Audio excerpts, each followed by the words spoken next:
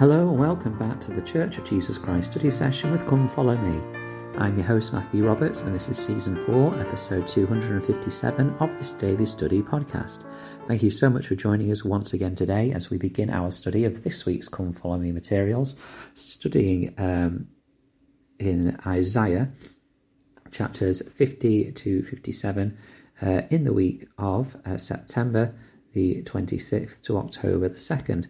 And today we are going to continue through Isaiah into a section which, I've spoken about last week about how it's such a wonderful section. This week it's probably one of the most well-known and most powerful sections that we're going to study with Isaiah. After this week with Isaiah, we've only got one more week left of Isaiah as well, so we are making our way well through this wonderful book. And today it's a lot of focus again about the Saviour, and a lot of these prophecies are very much focused on the first coming of the Saviour. And a lot of the prophecies that we see in here will be fulfilled during his lifetime, during his mortal life and ministry and mission. So as with the last couple of times, what we're going to do is, rather than kind of focus on it by topic, we're just going to go through, numerically, because there isn't a lot of chapters to actually read this week, only 8 chapters, 50 to 57, but we're going to have a look carefully about what we learn about the Saviour and about his coming. So I want to read the Come Follow Me section first, about Isaiah chapters 50 to 52. We'll probably go over 50 and 51 today, and it's focusing on the message that the future is bright for the Lord's people.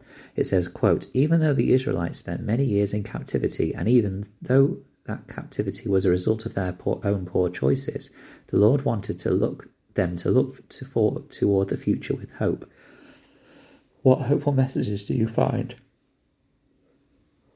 What does the Lord teach us about himself in these chapters, and why does this give you hope? So we'll see here just how the coming of the Saviour was foretold, and how this gave them hope despite their own choices leading them into great difficulty. In Isaiah chapter 50 verse 1 and 2, it says, "Thus saith the Lord, where is the bill of your mother's divorcement? Whom have I put away? Or which of my creditors is it whom I have sold to you? Behold, for your iniquities have ye sold yourselves, and for your transgressions is your mother put away. Wherefore, when I came, where there was there no man? When I called, was there none to answer? Is my hand shortened at all, that it cannot redeem? Or have I no power to deliver? Behold, at my rebuke I dry up the sea. I make the rivers a wilderness. Their fish stinketh, because there is no water, and dieth for thirst." So much packed into these first 2 verses. Basically, we have here this understanding that the Lord is saying once again, where is the evidence that I have put you away? Who have I sold you to? Where is the evidence that I have forgotten you? And then he reminds the people that it was them that sold themselves. They were not sold and they were not put away by the Lord, but they themselves removed themselves from the Lord. And that is why they're in the position that they are in, needing a saviour, needing someone to come and save them from the difficulties and trials that they are going through. And this is, an important reminder about the lives that we lead, and how often, and I'm not saying always, because there are some times in our lives where we feel distant, not because we've made a mistake, but perhaps there's just a period of time we need to struggle through with our thoughts and develop those thoughts before we receive the miracle. But there are many times in our lives where perhaps we feel a little distant because we have disconnected ourselves in some way. Not completely, necessarily, but we've decided to try things out on our own for a while. And maybe that's not even a conscious decision, but we've just stopped reaching out for the Lord. And I think that's the important thing, is that we need to seek his hand at all times in our lives for all things, and he will show it. He reminds us of his power to deliver. Notice that when he's reminding the Israelites about his power to deliver, he is talking about his power to dry up the sea, to make the rivers a wilderness, to make fish stink and with no water, and therefore thirst. It's all focused on water and rivers and seas, and this is because when you think about kind of the idols that the people were worshipping at the time, one of them, we've mentioned them before, it was very much the idol of Baal, who was known as the storm god, and therefore had power over the waters and seas and rivers and so on. But he is reminding them here that only one God has true power over these elements, and it is he who is speaking through Isaiah right now. So it's an important reminder of what hope he can give, because then he speaks about the Saviour. He speaks as the Messiah and talks about how in verse 4, the Lord God hath given me the tongue of the learned, that I should know how to speak a word in season to him that is weary. I gave my back to the smiters, in verse 6, and my cheeks to them that plucked off the hair. I hid not my face from shame and spitting. For the Lord God will help me, therefore shall I not be confounded. Therefore have I set my face like a flint, and I know that I shall not be ashamed.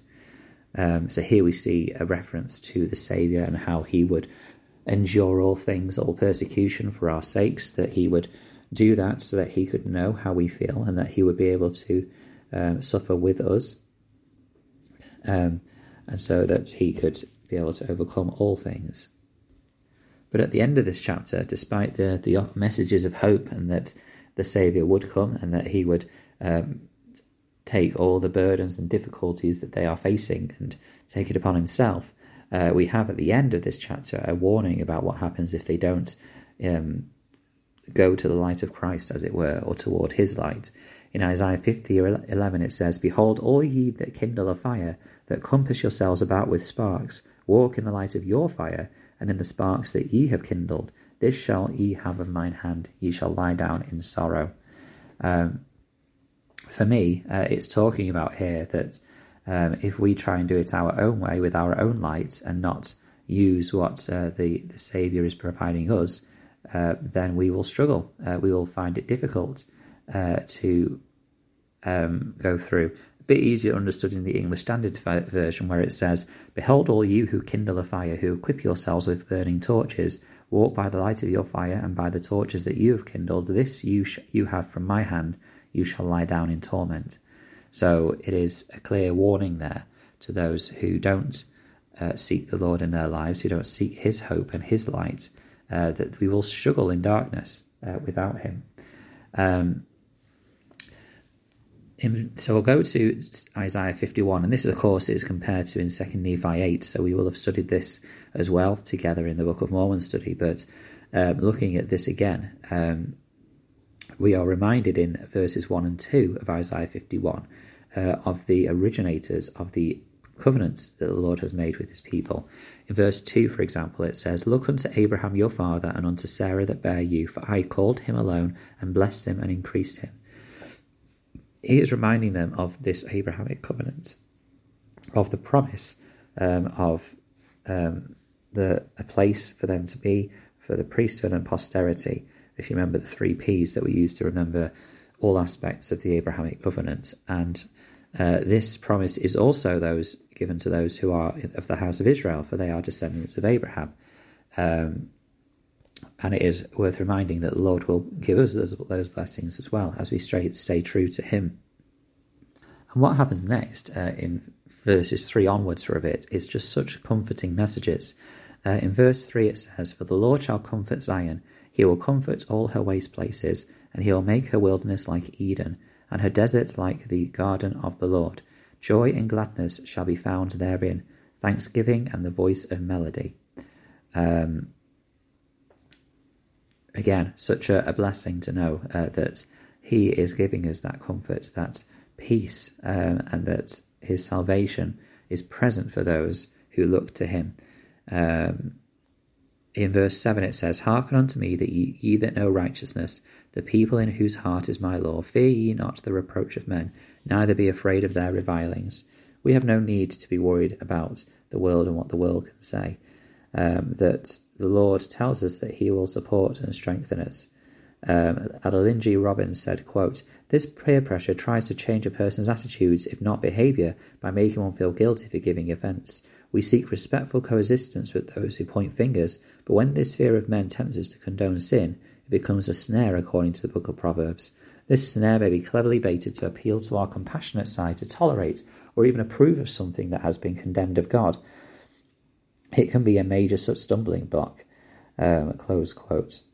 So whilst we must love and support and comfort all those that we come into contact with, we must remember our standards for ourselves, and that we mustn't feel pressured to do things that the Lord has asked us not to do, because we love him first and foremost. And whilst we do love our fellow man as the second commandment, that doesn't mean we must do what they do. Thank you so much for listening today. There's just so much to pack in, so we've gone a little bit over there, but please do join us tomorrow as we conclude this chapter in chapter 52. Thank you very much for listening, and until we meet again.